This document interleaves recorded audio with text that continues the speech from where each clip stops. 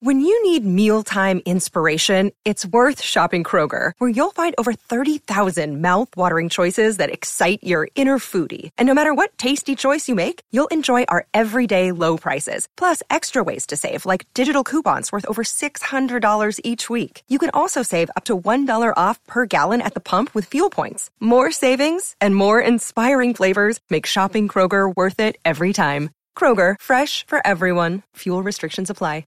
Another day is here, and you're ready for it. What to wear? Check. Breakfast, lunch, and dinner? Check. Planning for what's next and how to save for it? That's where Bank of America can help. For your financial to-dos, Bank of America has experts ready to help get you closer to your goals. Get started at one of our local financial centers or 24/7 in our mobile banking app. Find a location near you at bankofamerica.com/talktous. What would you like the power to do? Mobile banking requires downloading the app and is only available for select devices. Message and data rates may apply. Bank of America N.A., member FDIC.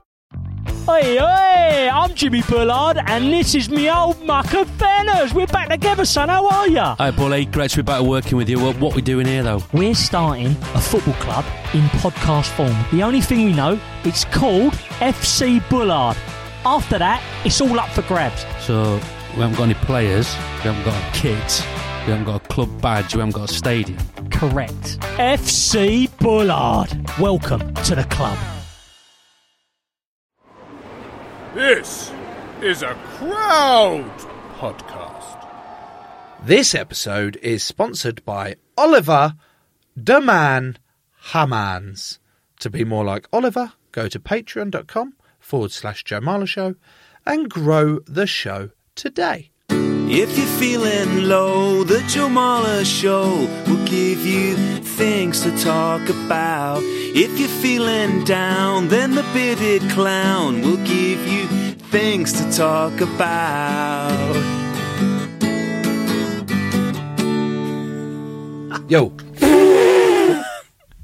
Joe, I know you don't like doing the usual introductions. You find it a bit sterile. Should we do this in a totally different way? Yeah, go for it. Ready? Hello. Hello? No, you do and. Okay, sorry, go. Hello. And welcome to our show. I'm Joe. Hello and welcome to our show. I'm Joe Marler. This is Tom Fordyce. He's the ideas guy and he fucks it up every time. How are you, Tom? You got hot chocolate on the go there, Joe? Oh, fuck, it's good. There was this guy called Ruben, which is a great name, by the way. He said, can I recommend a drink for you? And I said, yeah. He said, go hot chocolate. And I went, okay, hot chocolate it is. He said, but can I also recommend that you go with not regular milk, you go with... Well, this is where it gets interesting because the words that I heard were oat milk, which made sense to me because he had a carton of oat milk it's not on what the I can. heard. So... I heard and I saw his mouth say goat's milk. And I said, oh, really? And he went, yeah, I tend to find it. I said, why not cow's milk then? And he was like, well, the cow's milk tends to make the hot chocolate a little bit more, bring out the bitterness in it more. So I advised going for the goat's milk. And I went, are you just saying that because you've run out of normal milk? And he went, no, I've got loads of cow's milk. I said, yeah, let's go for the goat's milk. And then we get out and I said, yeah, this goat's milk's creamy and lovely. And you go, it's fucking oat milk, you idiot. So I like it. It's hot chocolate and it's nice. Have you ever been offered in that scenario, in a cafe, barista, whatever, has anyone ever offered you goat's milk before? So yeah, goat's cheese I've been offered a lot, which is technically hard goat's milk. So yes is my answer to that. Joe, it is the opening weekend of the Six Nations coming up soon. Steve wanted me to ask you if you're excited to be in the squad. I'm not going to ask that because that would be the most ridiculous question I've ever asked you. It would be the sort of question I might have asked you 3 years ago. Why is he looking at you like that? Just do it a better way. He's okay. Like, this is so shit. Go. Joe, are you excited to be in the Six Nations squad? Flower of Scotland, when will we see the like again? Fortune died for... Do you know that Flower of Scotland was quite a recent invention? How recent? It was a hit in the 70s. No way. William Wallace wasn't in the 70s? No. It's a pop song. By who? Steve, can you email? I'm on it. Flower of Scotland, Joe, was not the 70s. It was composed in the mid-1960s by Roy Williamson of the folk group The Coddies. It was first heard publicly in the 1967 BBC television series in A. The words refer to the victory of the Scots led by Robert the Bruce over Edward II of England. Is that true then? Did Robert the Bruce actually Judas William Wallace and then go back on himself by going after the king that he had Judased William Wallace on behalf of? That I don't know, but I can tell you, Joe, that the song was first adopted as the pre-game anthem for the pivotal and epoch-defining deciding match of the 1995 Nations Championship, which Scotland won 13-7 to win the Grand Slam. No, don't dismiss me like that. I want to talk a little bit about the Scottish history, and I thought you, being a well-versed man in the history of the world, that you'd give me a little bit on that. Is Braveheart true? You know that face you gave me when I said that I wasn't a fan of Adele? Oh, fuck off. Right. You not watched Braveheart? I've never seen Braveheart. Not once. Oh, my God. Eyebrows? All right, eyebrows. I'm going to call Murph. She won't remember. Well, but she's Scottish. Why? She's called Murphy. Steve's losing his shit. Let's get it on back. Yeah, no, we're into the rugby union, the Six Nations, that famous tournament, and I'm very excited for it to start again, particularly with fans that we haven't had for a couple of years, which is actually all I care about these days. Okay, that will keep Steve happy. Something else to keep Steve happy, and indeed everyone happy, Joe. People can now grow the show on Apple for £1 a week, just a single £1 a week. That is a bargain. You can get a version of this show without adverts, and they're extra long, sometimes 20 minutes longer, Joe, but still loaded full of good stuff. You can also do the same on Spotify. Check the link in the episode description.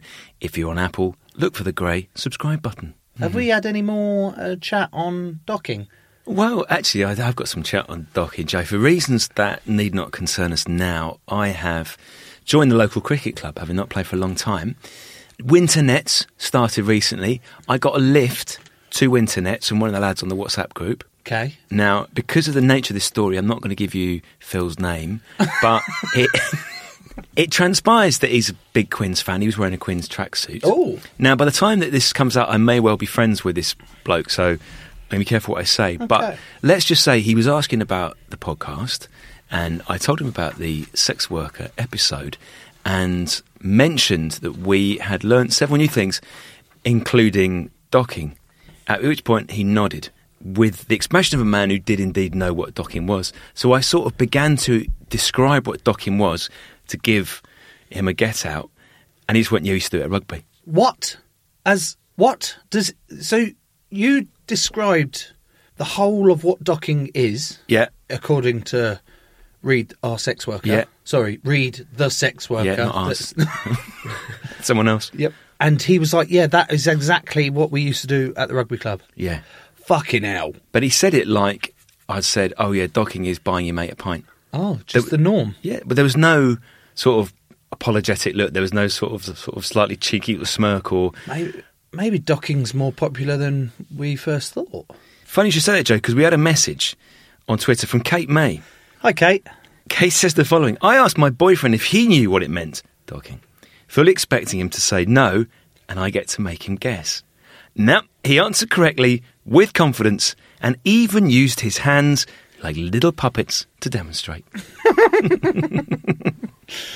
Right, Tom, last bit. I've got an update. Robert the Bruce, who took up arms against Edward I and Edward II of England, and who united against the Highlands and the Lowlands in a fierce battle for liberty. And a humble lowland knight, Sir William Wallace. He was a knight. Fuck, I didn't know he was a knight. He wasn't a knight in the film. Sorry. Sir William Wallace. Wallace killed the English sheriff on Lanark. I thought it was Lanarkshire. Who had apparently murdered Wallace's sweetheart. Apparently that's legit.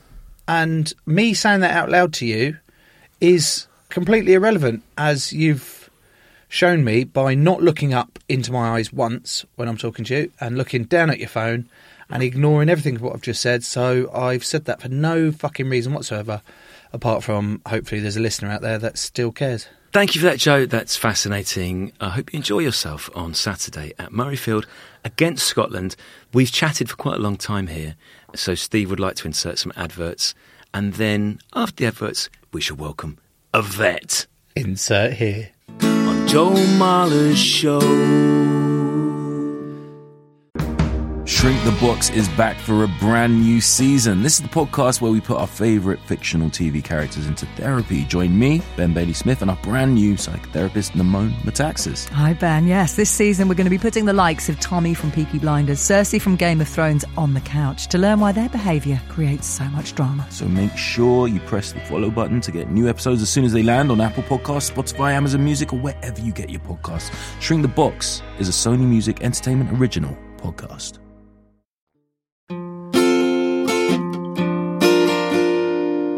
Right, Steve, do you want me to go? You sure? Our guest today is a vet. His name is Gareth Steele. You're a veterinary. Oh, it's such a weird word. Are you a veterinarian? A veterinarian. So there's, yeah. What are you? So I would just call myself a vet, to be honest. I think the US, they quite often use the term veterinarian. Veterinarian. Which is just a little bit clumsy, but vet's fine. Tom, are you aware of where veterinary comes from? What a fucking weird word. Are you aware of where that word comes from? I would hazard a guess that it comes from Latin. No, you're right. It comes from the Latin meaning of veterinary, meaning working animals. Well, that sort of makes sense to me, Joe. Yeah, not as interesting as I was hoping it was going to be. But Gareth, why did you become a vet? Do you have a massive love for animals? Have you always loved them? I mean, I grew up in a household where my mother certainly used to put a load of sort of old sort of food, cat food particularly, in the garage, and the garage was effectively an elaborate cat trap. So I think we topped out with about 13 cats at one point. Whoa! In the house, and I suspect my mother. Sorry. So your mum was an actual version of the crazy cat lady? I mean, I don't know if she's ever going to listen to this, so I don't want to say yes, but you know, I think they're perhaps some of the same traits, no doubt. So yeah, so we had that, and then we obviously had a dog as well, but I don't think I'd necessarily use the word love, because it can be a bit of a love-hate relationship, but yeah, I've definitely always had an affinity for them, no question. So do you get bitten very often in your day-to-day life? Yeah, it's funny you ask about being bitten, actually, because certainly, I don't know if you can make that out, but this is a cat bite from yesterday. And I can tell you now, it's pretty painful. Being bitten is kind of one of those things that it's going to happen probably every 6 months or so. No matter how careful you are, you have that odd animal who just will go from, rather than giving you a few warning signs, it will just go for you and bite you, kind of thing. I think the difficult thing about it is perhaps the fact that, you know, some owners have a slightly warped attitude towards it. I can remember distinctly a couple bring in a little rat, and they were saying, oh, he's terribly ill. And of course, he's tiny, you know, so you want to be very gentle with him. And I went to try and examine him, and he sunk his teeth into my finger.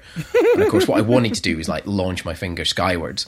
But of course, I had to try and, you know, sort of discipline myself to, you know, try not to assassinate him by throwing him against the ceiling. And this couple just looked at me with glee in their eyes and said, oh, that's fantastic. He must be feeling better. He would never have done that yesterday. I was like, you know, how about just like marginal concern for the fact that his teeth are like embedded in my finger? You know, like tiny little bit of concern for me wouldn't go amiss here. So you do see that quite a bit where, you know, it's assumed that it's just one of those things and doesn't really affect your life. But certainly dog bites can be... I mean, and funny enough, my missus and I were out in Sri Lanka recently, and we did some volunteering work for a month, and she was actually bitten by a dog. And I mean, you know, she had an open wound in her leg for about a month, so it's... it can be pretty nasty. Yeah, I only ever loved one hound, and... Rufio, and I've never got over it. I really have never got over it, Tom. But I do love a dog. I loved a cat growing up. I loved a hamster growing up. What other animals do I quite like watching? Can I have the name of the hamster and cat, please? The hamster was called Hammy, and the cat was called Blossom. Not Catty. It's called Blossom. What other animals do I really... Oh, I like a horse. I do like a horse. And a lion. I like looking at a lion. What about you? Well, I've just had a slightly awkward conversation with my 8-year-old son, Jonty, who is homeschooling at the moment and has been, because of COVID, and has been set some homework, which is about beavers. So I've just had a very difficult lunch where he has asked me and Murphs a number of questions about how big beavers can be, whether beavers grow fast, what's the biggest beaver either of us have ever seen in our lives, whether people have pet beavers, and the fact that in his homework it says that beavers can be as much as a metre long.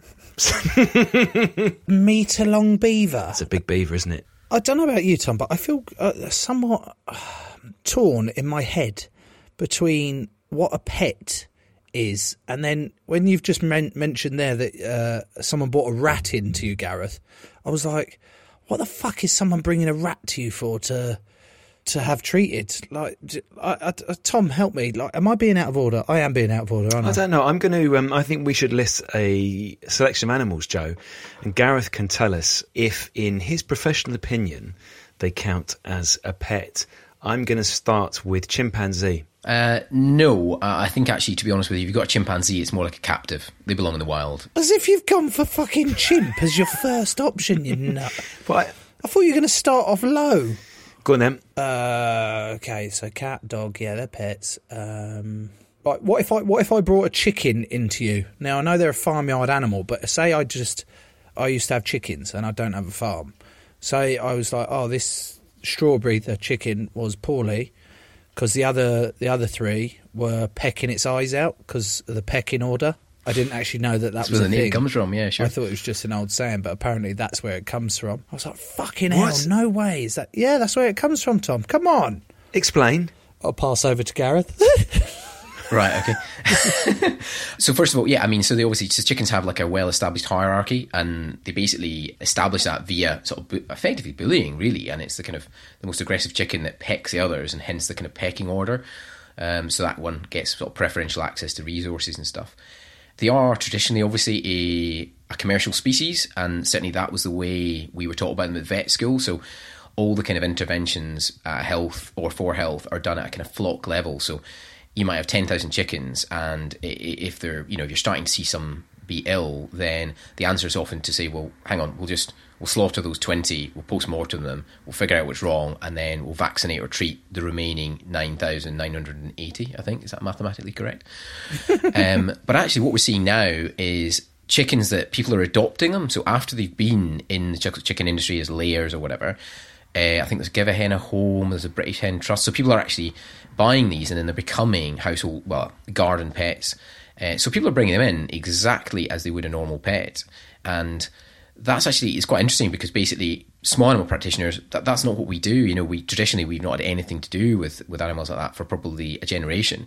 But more and more people are bringing those in, so that's kind of forced us to actually kind of reevaluate that. And certainly for myself, I mean, I had to literally spend a couple of days reading up on sort of chicken biology because, quite frankly, I was clueless because I'd forgotten it all from vet school and had to learn it all again. Treat this lady's chicken. I think she spent 300 or 400 quid on it, and she basically said, "Well, look, I do this for my dog. Why not for the chicken?" And I guess that highlights what a pet is and what a pet isn't. Is the value of the animal really comes from your perception of it, not from some innate quality of the animal itself, if that makes sense. So on that basis, Joe, I imagine you could have, for example, a pet cow.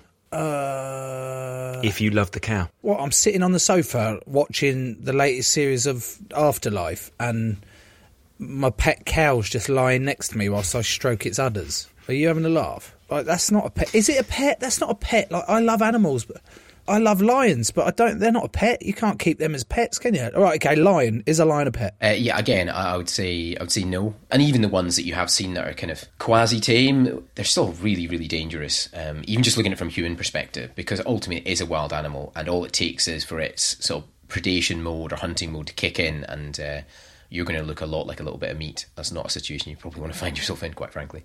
Tiger King, oh my God, fucking Tiger King. That was mental. All the exotic cats that he had.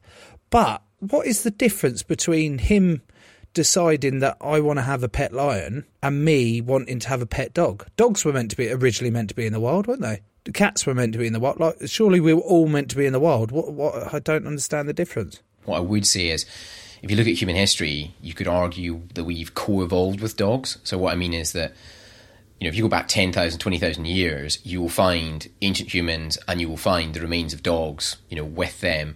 And in some cases, the dogs have they're buried in a ceremonial fashion. They obviously had value and so on. That's not really true of, chimpanzees, of tigers, of lions and so on. So they don't have that. They've not evolved alongside us. So whilst they can tolerate us and certainly in extremis, obviously some animals being raised by humans because there's not much other option. I don't have any problem with that. But I think where they can be in the wild, or indeed with other animals of their own type in a zoo or something, which is a poor second, then that's where they should be. Does that answer your question? Yeah, it does. Thank you. I'll save your blushes, Joe, by asking Gareth a related question. What are the best pet names that you have come across in your professional experience? Oh God. So you tend to find these things go in cycles. So we had like the Game of Thrones period for a little while, where the car park would just be full of like Khaleesi's and so on.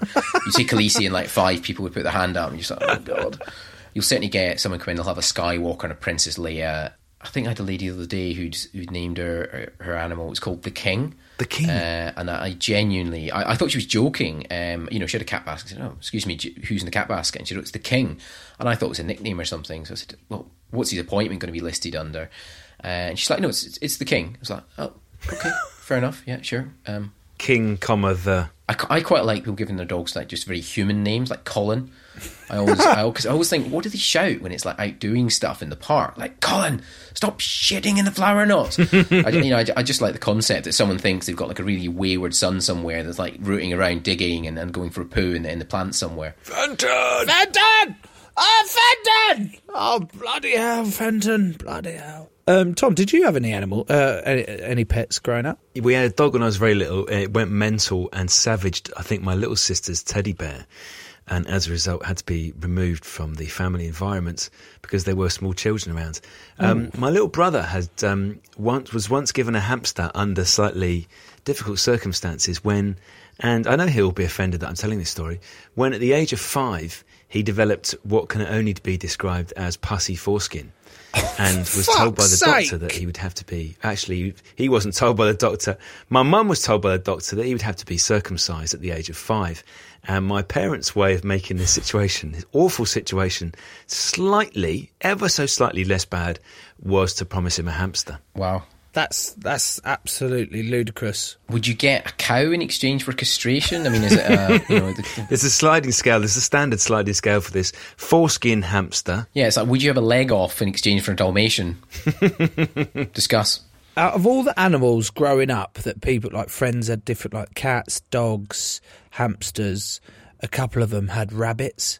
And as cute as they look and as soft as they feel, I was always the most scared of them, mainly because like you never their mouths are all fucking hidden, like their actual teeth are hidden, so they look all cute, but you know that any minute they're just like and just like fucking take the top of your finger off, and you're like, no, I can't trust a rabbit. I don't trust humans, let alone a fucking rabbit. Have you had any issues with rabbits, Gareth? They're actually a really interesting species because I think I'm right in saying they are now the 3rd most popular pet in the UK. After dogs and cats. And certainly from my generation of vets, we considered rabbits to be, I mean, we literally used to refer to them as exotic because we really didn't know a lot about them. And because they become so popular, we now kind of have to treat them fairly routinely. So again, that's something where, like for someone like myself, that's something that I've actually had to learn mostly post-vet school and sort of pick up as I've gone through my career and try and be a little bit more open to that. For example, when I grew up, we had loads of wild rabbits had myxomatosis. It's this viral condition that can cause, in fact, it's really important you vaccinate your rabbits for myxomatosis, actually, if you have a pet rabbit. But it's a viral condition that ultimately, they stop eating, they often lose their eyesight. It's a miserable way to die. And if we went a family trip to the beach, it was fairly routine if we saw a rabbit that was in that condition that we just kind of get a rock, knock it on the head, and sort of put out of its misery. And I can only imagine how, absolutely profoundly horrified some of my nurses would be if you did that nowadays. I killed a rabbit. I have to admit, so I've got to get something off my chest on this podcast. I killed a rabbit. I killed a rabbit in cold blood.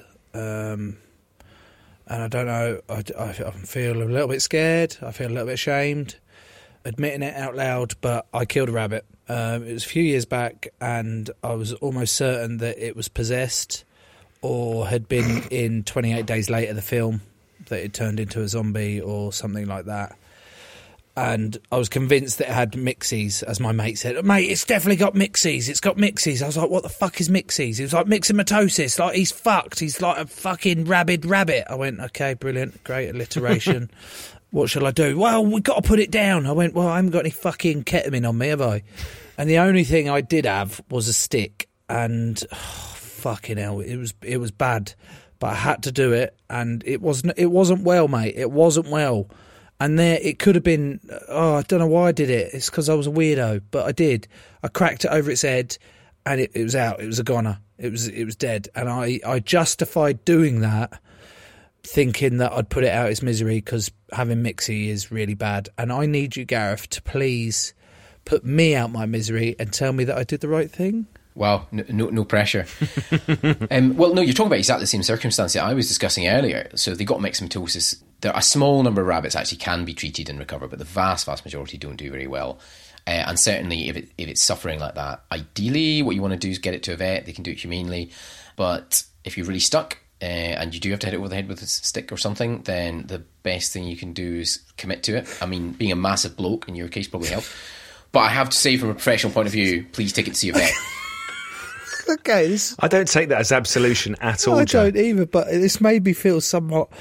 There's two emotions in me. I feel sick right now that I've said it out loud, and that you're the first people that I've shared this with. But also mildly, comforted by the fact that a professional vet has said it was okay. Talk to me about Thumper. Who's Thumper? It's not actually the rabbit's real name, because obviously all the clients and indeed all the animals have had to change all their names and sort of preserve their anonymity. But Thumper's a rabbit that's featured in the book. I'm working in an emergency hospital, and this lady brings a rabbit in, and it was morbidly ill, so completely collapsed, literally on the verge of death. And I explained that, the rabbit's very unlikely to survive. It would involve, any treatment was going to be very expensive. And I must admit, I totally expected the lady to say, well, in that case, we'll put him to sleep. And I think I probably had even heard her say that in my head before she'd actually uttered the words herself. But unfortunately for me, she decided that she wanted to treat the rabbit. And I have to be honest, I was pretty surprised. So I had another go and explained, the complexity of trying to treat the rabbit and the expense and the fact that it's very unlikely to survive. Fair play, she insisted we treat it. So we got it on a drip. We give it intravenous fluids, and we give it pain relief. We gave it some drugs to try and stimulate its gut, because that's often a problem with rabbits, so that the gut's not working so well, no matter how they get ill. And amazingly, in the hours of the morning, this rabbit was hopping around in its little enclosure, chewing on some hay. So I went through a period of elation where suddenly I thought, God, maybe I am good with rabbits secretly somehow. I have this ability to heal them. So I phoned the lady to give her the update. So I rang up and said, despite all the odds, that this rabbit had undergone a miraculous recovery. And just as I'd finished saying that, the nurse who was looking after him sort of ran into the room and silently sort of throwing her hand across her neck, like, as if trying to sever her head, indicating that Thumper had unfortunately sort of suddenly died. But I felt too foolish to say that in the moment, so I had to sort of hang up, having left it at miraculous recovery. And then go through to our exotics ward and perform like a really detailed but completely unnecessary examination of the animal. We're about probably a couple of minutes to ascertain that, it was in fact dead, exactly as the nurse had said. So I went through a brief phase where I contemplated trying to find a similarly coloured rabbit, but eventually had to confess. You absolute piece of shit. I thought I was bad whacking a rabbit over the thing, but you've just taken someone round a fucking emotional roller coaster with their bloody poor Thumper. If an animal is to fall into cardiac arrest, is it possible to bring them back? And the reason I ask this, Gareth, is because I've been sent a video by my mate Big Al. I sent this to you this morning, Joe. Yeah. And I'll try and describe it to you, Gareth, if you're not familiar with it. It's a woman who appears to be giving what you'd call mouth-to-mouth resuscitation to a pigeon, but obviously you'd have to call it mouth-to-beak resuscitation. And she's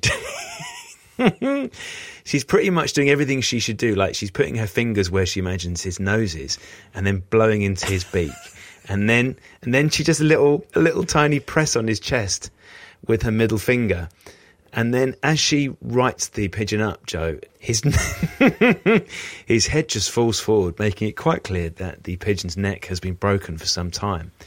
But I had to salute her fortitude. Can you bring animals back from beyond the brink in that fashion? Yeah, no question. I mean, pigeons would be very difficult to resuscitate for a number of reasons. So birds' lungs don't work the same way our lungs work. Their rib cage is very differently shaped. You'd struggle to compress the heart without, making things significantly worse.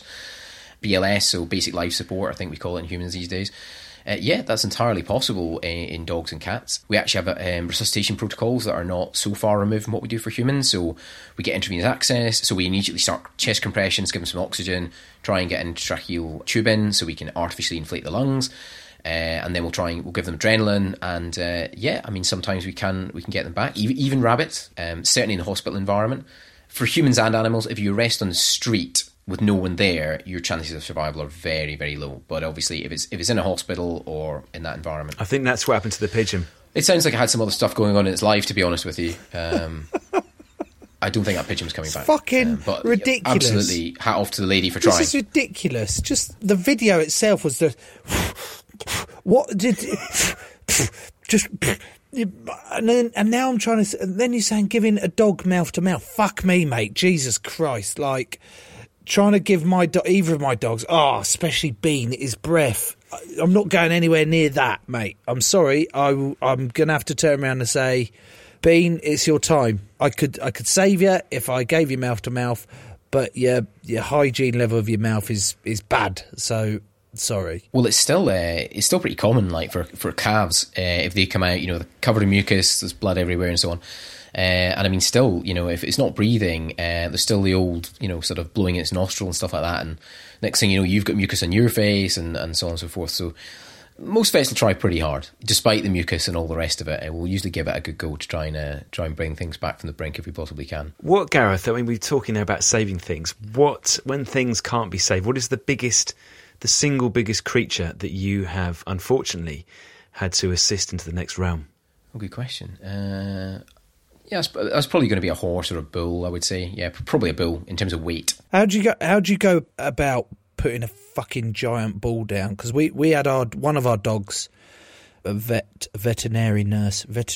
nurse, come out and do the injection at home, and it was just nice and peaceful, and Cozy just gently slipped away, and it was really sad but lovely and gentle, apparently.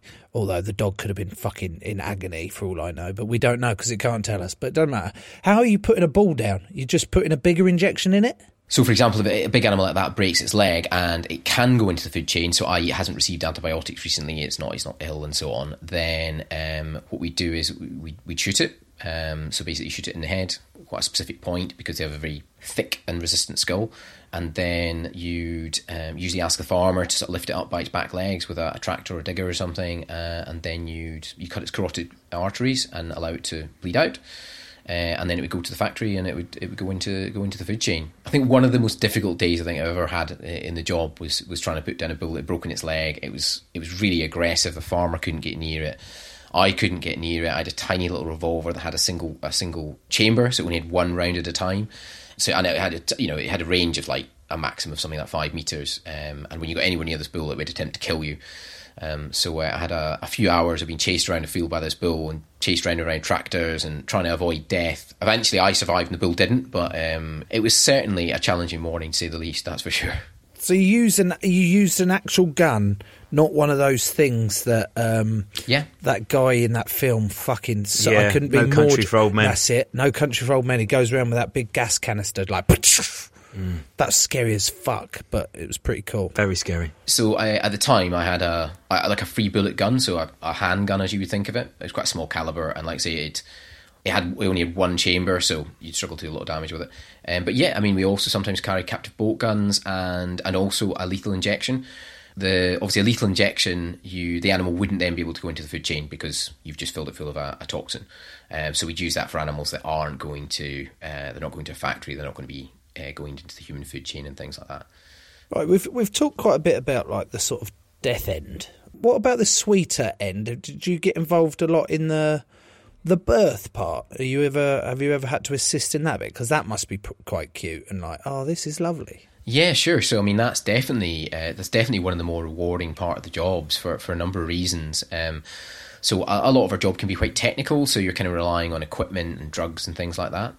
For example, if you go into a calving, so you're assisting a cow to give birth, actually a lot of that is just sort of effectively manual labour. So you might find the calf it might have a leg that's the wrong way, or it might be the wrong way round or something, in which case you're often trying to straight. So basically, a calf should come out in a kind of Superman dive, and if it's not in that orientation, then basically you've got to try and get it into that orientation, which usually involves a lot of mucus and so on, as you'd expect. If that doesn't work, then we have to do a caesarean section. But in either instance, there's a real thrill out of the fact that, first of all, it's your skill that's kind of achieved that, rather than giving somebody antibiotics and an infection getting better sort of behind your back. It's a very physical, sort of tactile task. And as soon as that calf or lamb or whatever is born and takes its first few breaths, I think any vet would tell you that's incredibly, incredibly rewarding. Does the mum survive of the caesarean? Yeah. That must be a fucking big stitch-up job, no? Yeah, I mean, funny enough, the actual caesarean... So cows, caesareans are done with the cattle standing, so it's just local anaesthetic, and then we make an incision, or usually it is, and then we usually make an incision through the cow's flank, so sort of just behind the ribcage. Actually getting the calf out is basically, cut through the skin, cut through the muscle, identify the uterus, cut a hole in the uterus, and sort of pull the calf out. But then you've got to reconstruct all of that somehow, and... There's no doubt. I think every vet's had that sort of sense of imposter syndrome, where you stood there looking at a cow with a massive hole in its side, thinking, "Oh, am I really going to be able to put this back together? Maybe not." I guess it's quite handy they can't understand you when they say that, compared to saying that in a real human caesarean section where you're like, "Fucking hell, I don't know if I'm going to be able to put." Pardon, what did he say? What did he say down there? Yeah, the cows might not understand you, but the farmer does. So you've got to make sure you say that a bit under your breath. But if you stick with it, it usually does work out in the end. Joe, have you ever seen the live show of a calf emerging from its mother? No. Like, what, in real life? In the real world, in front of you. Why the fuck would I have ever seen that really happening? Like, where would I have ever been to go, there's a calf coming out? Look, like, the nearest thing I've come to seeing something like that is when Ace Ventura came out, that fake elephant. Or that rhino. was good. Yeah, I nearly mentioned that. I remember seeing it when I was a kid on my granddad's farm. And the thing that stayed with me, Gareth, was, well, number one, the amount of mooing that the cow did as the calf came out. Number two, the amount of slop that came out. And then number three, the fact that the calf just cracks on. There's no dicking about, is there, from the calf? There's no lying there. There's no, relaxing for a bit. The calf just gets up and cracks on. Yeah, it's pretty incredible. I mean, that calf was probably a bit of a prima donna, because they usually do a little bit of lying around. But very, very quickly. I mean, certainly within the hour, usually they're up on their feet and they're looking to try and feed off the mother and so on. And yeah, you see that across loads of species, actually, is just how quickly they are sort of independent compared to us humans that are, we're just incredibly vulnerable for the first, 40 years of our life in my case, compared to animals. I mean, they're just amazing. I mean, chicks are actually a good example. So chickens, as in baby chickens, I mean, they're what's called precocial. So basically, they come out of their egg and they're actually pretty independent. They pretty much can get on with life, which is, it's just astonishing. I asked my kids, I said about, I was going to speak to a vet today, and said, "You got any questions?" And one of them turned around and was like, "Yeah, can you ask him why we can't hatch these eggs?" And I went, "Pardon?" They were like, "Well, why can't we just keep this egg warm, and why doesn't a chick come out of it?" I'm like, actually, as stupid as that sounds... Yeah, it's a bloody good question. I'm going to ask it, because I don't know the answer. Why can't I get an infrared lamp, one of those things, the hot things, put it in a bucket of hay, and, put the egg in there and just go, grow, chicken, grow? Yeah, so the main reason is that those eggs haven't been fertilised. On paper, all of the eggs you buy in the supermarket were not destined to become chickens. So they've been laid by the mother, but not fertilised by a male. I think I'm right in saying some people have done it, and inadvertently there's been an egg in there that has been fertilised, and they've actually managed to... I can imagine that was maybe with free-range eggs or something like that. There's been an egg in there that has been fertilised, and they've actually managed to hatch an egg they've bought in a shop. But generally speaking, it's not possible. We do have some questions, Joe, don't we, from regular listeners. I don't know if you can answer these for us, Gareth. I'll go first. This is from Kate. And Kate would like to know, are you trained to work on all animals or only specifics? E.g., is a pet vet also able to operate on a killer whale?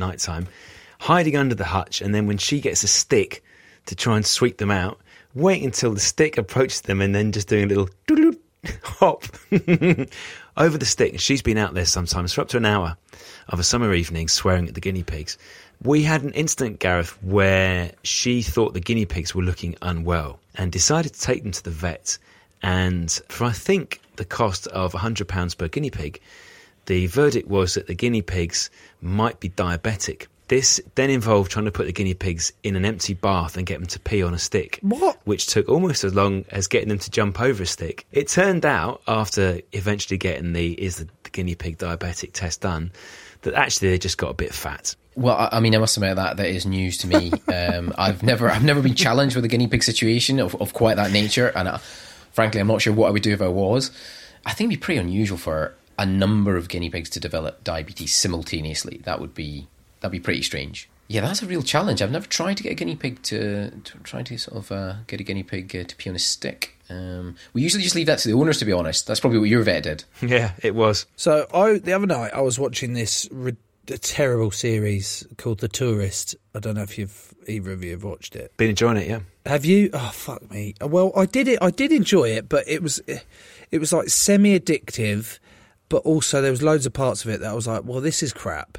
But I really want to know what happens. Anyway, on it, there was this towards the end, there was a section about people that were swallowing certain things in order to traffic them across the border. And one of them split, and they've got all this sort of weird shit. And it always made me think of, Gareth, what is the weirdest stuff that you've found in animals? I think the thing that probably I remember most recently is I had a dog that this dog had a lump on it, and an older dog. We sort of diagnosed it. It was a cancer, and the owner decided they wanted to have this lump off. But we X-rayed the dog to make sure that this cancer hadn't spread to its lungs, because we wouldn't want to operate in a dog where we're not going to potentially help it. And lo and behold, there was a rubber duck in its stomach. And I sort of got the guy in and said, "Look, you know, idea where this rubber duck's come from?" He's like, "I haven't a clue." And then it eventually came back the next. We decided to operate on the dog the next day, and eventually came in. He said, "Yeah, I think my kids had like rubber ducks like 6 years ago." And it turned out that basically this boxer had eaten this little rubber duck like years earlier, and it just so happened that it was big enough not to get jammed in its guts, small enough not to cause it really any problem, and because it's made out of rubber, it's relatively inert, so it's basically just been washing around this boxer's stomach for like 6-7 years.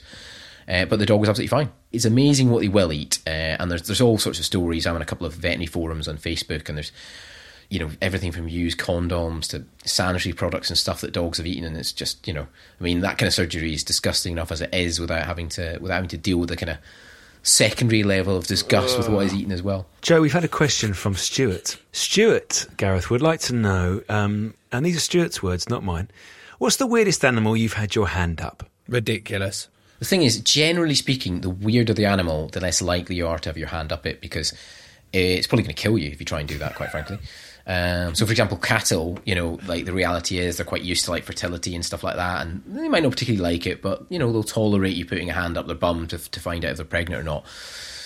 Most wild animals will not respond well to that kind of thing. So if you are considering a career in veterinary medicine, please do not start out with attempting to insert your hand in random animals to see if you have some sort of predilection for it, because that is not going to go well. If someone wanted to, Gareth, what would be the correct technique? Let's say Joe has he's got a mountain lynx.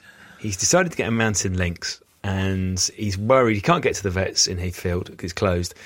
And he needs to check the anal passage of the mountain lynx. How would he do it? Right, well, I think Joe is in the fortunate position of, having access to a sort of small team of relatively sort of strong blokes. I think you'd certainly have to enlist the rest of the pack as a minimum.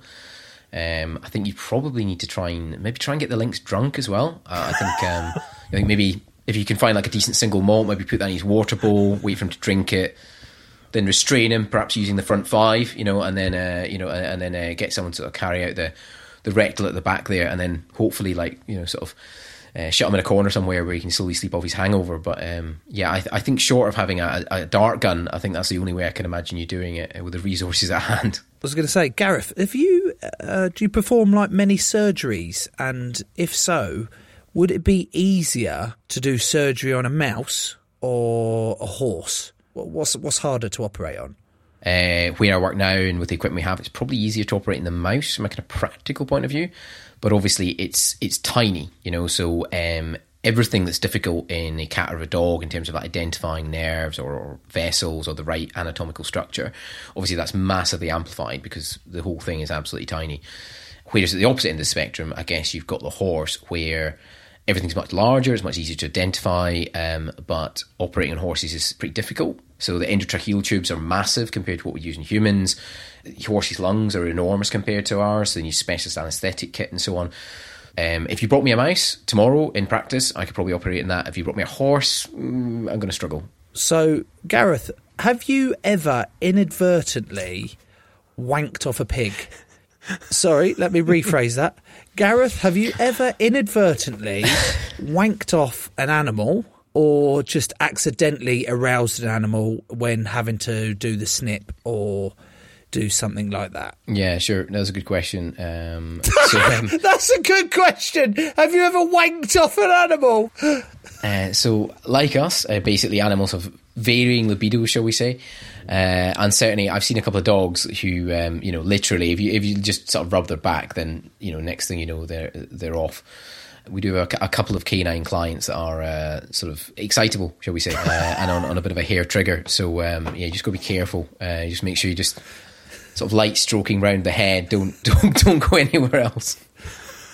Maybe you could try and put some imagery in their mind that would put them off, a bit like some people, if they're trying to hold back, might think of, I don't know, an aged politician or something.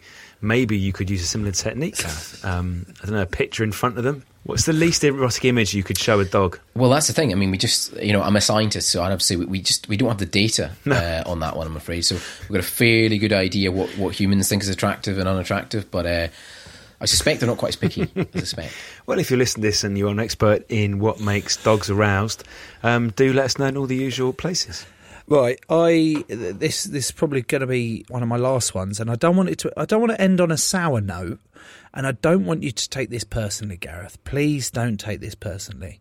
But why the fuck does it cost an arm and a leg to get any animal, particularly the animals I've had, treated by a fucking vet? Talk to me. There's a bit of a public misperception of whether or not that's actually true. So I think in the UK, we're slightly deceived by the fact that ultimately our healthcare is free from the NHS at the point of use. So how much healthcare costs is completely concealed from you. You've got no idea how expensive sort of medical procedures and so on are.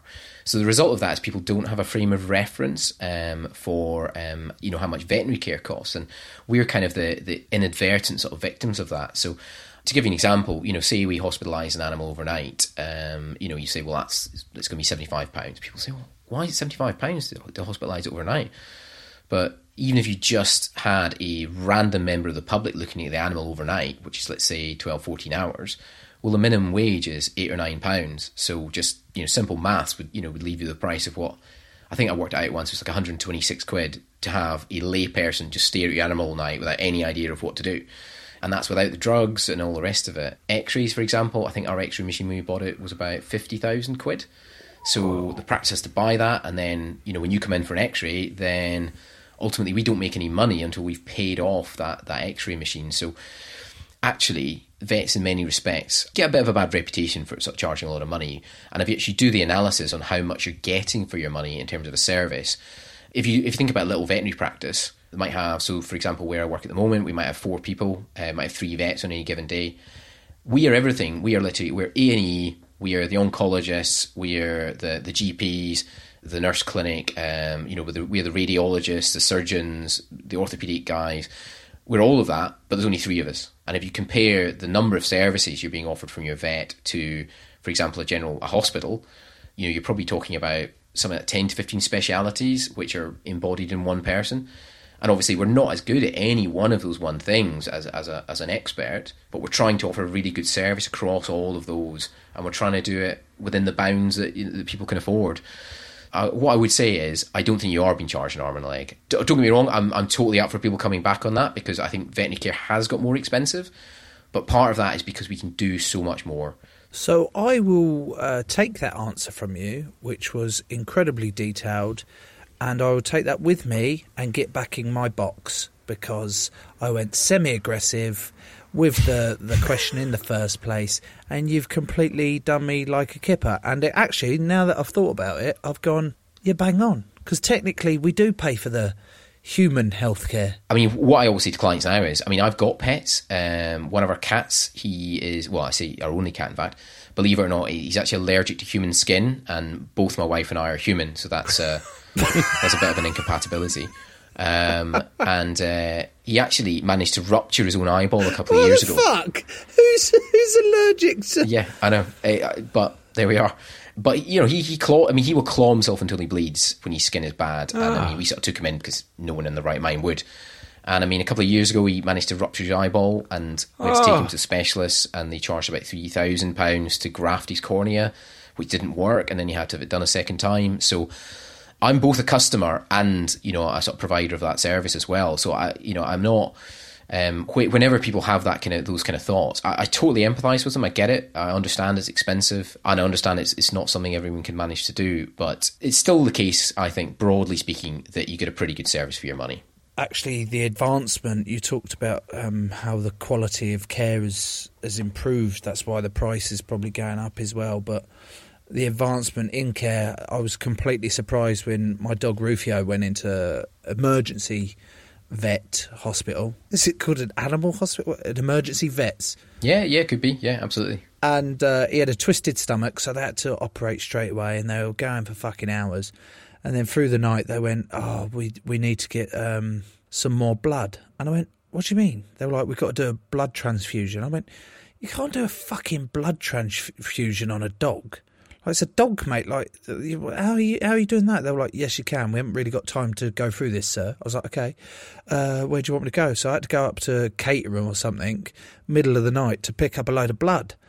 Got there, and this guy's given me this big box to then take back. Unfortunately, halfway back, the original vets were like, sorry, mate, he's not going to make it. You're going to have to make the call. We could either get him up to London, that's going to take God knows how long.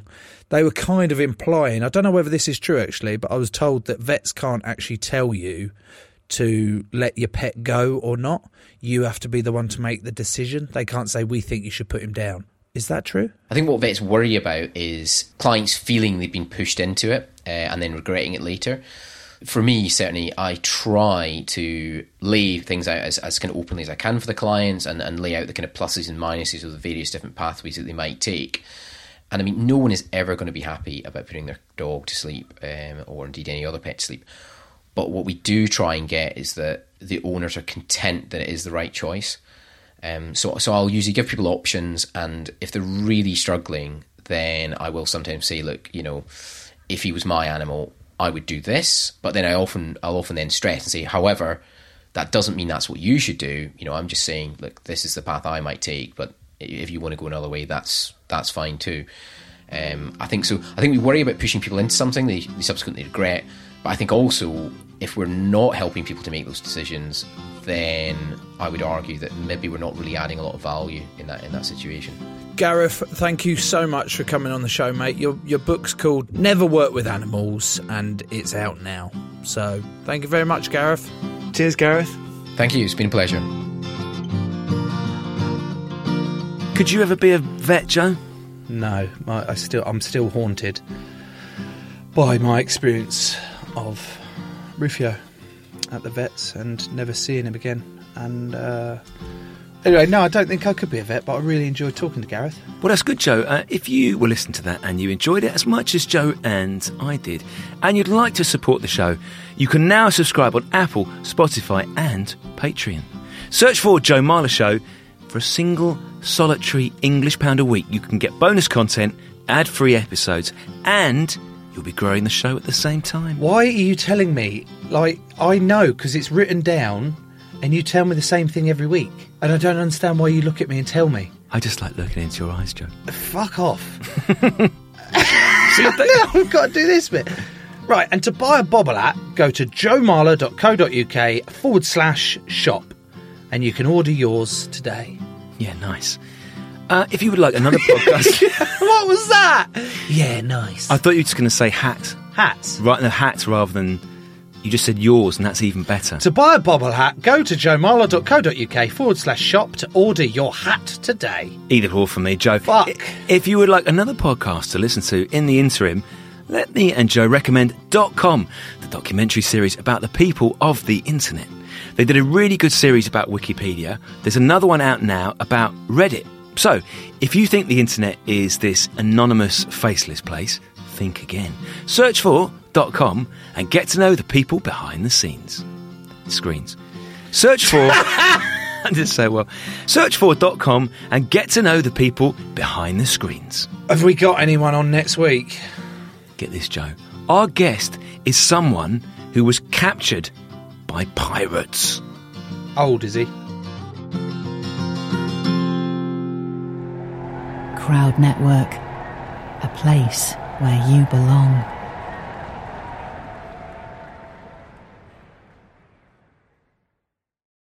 Sports Social Podcast Network.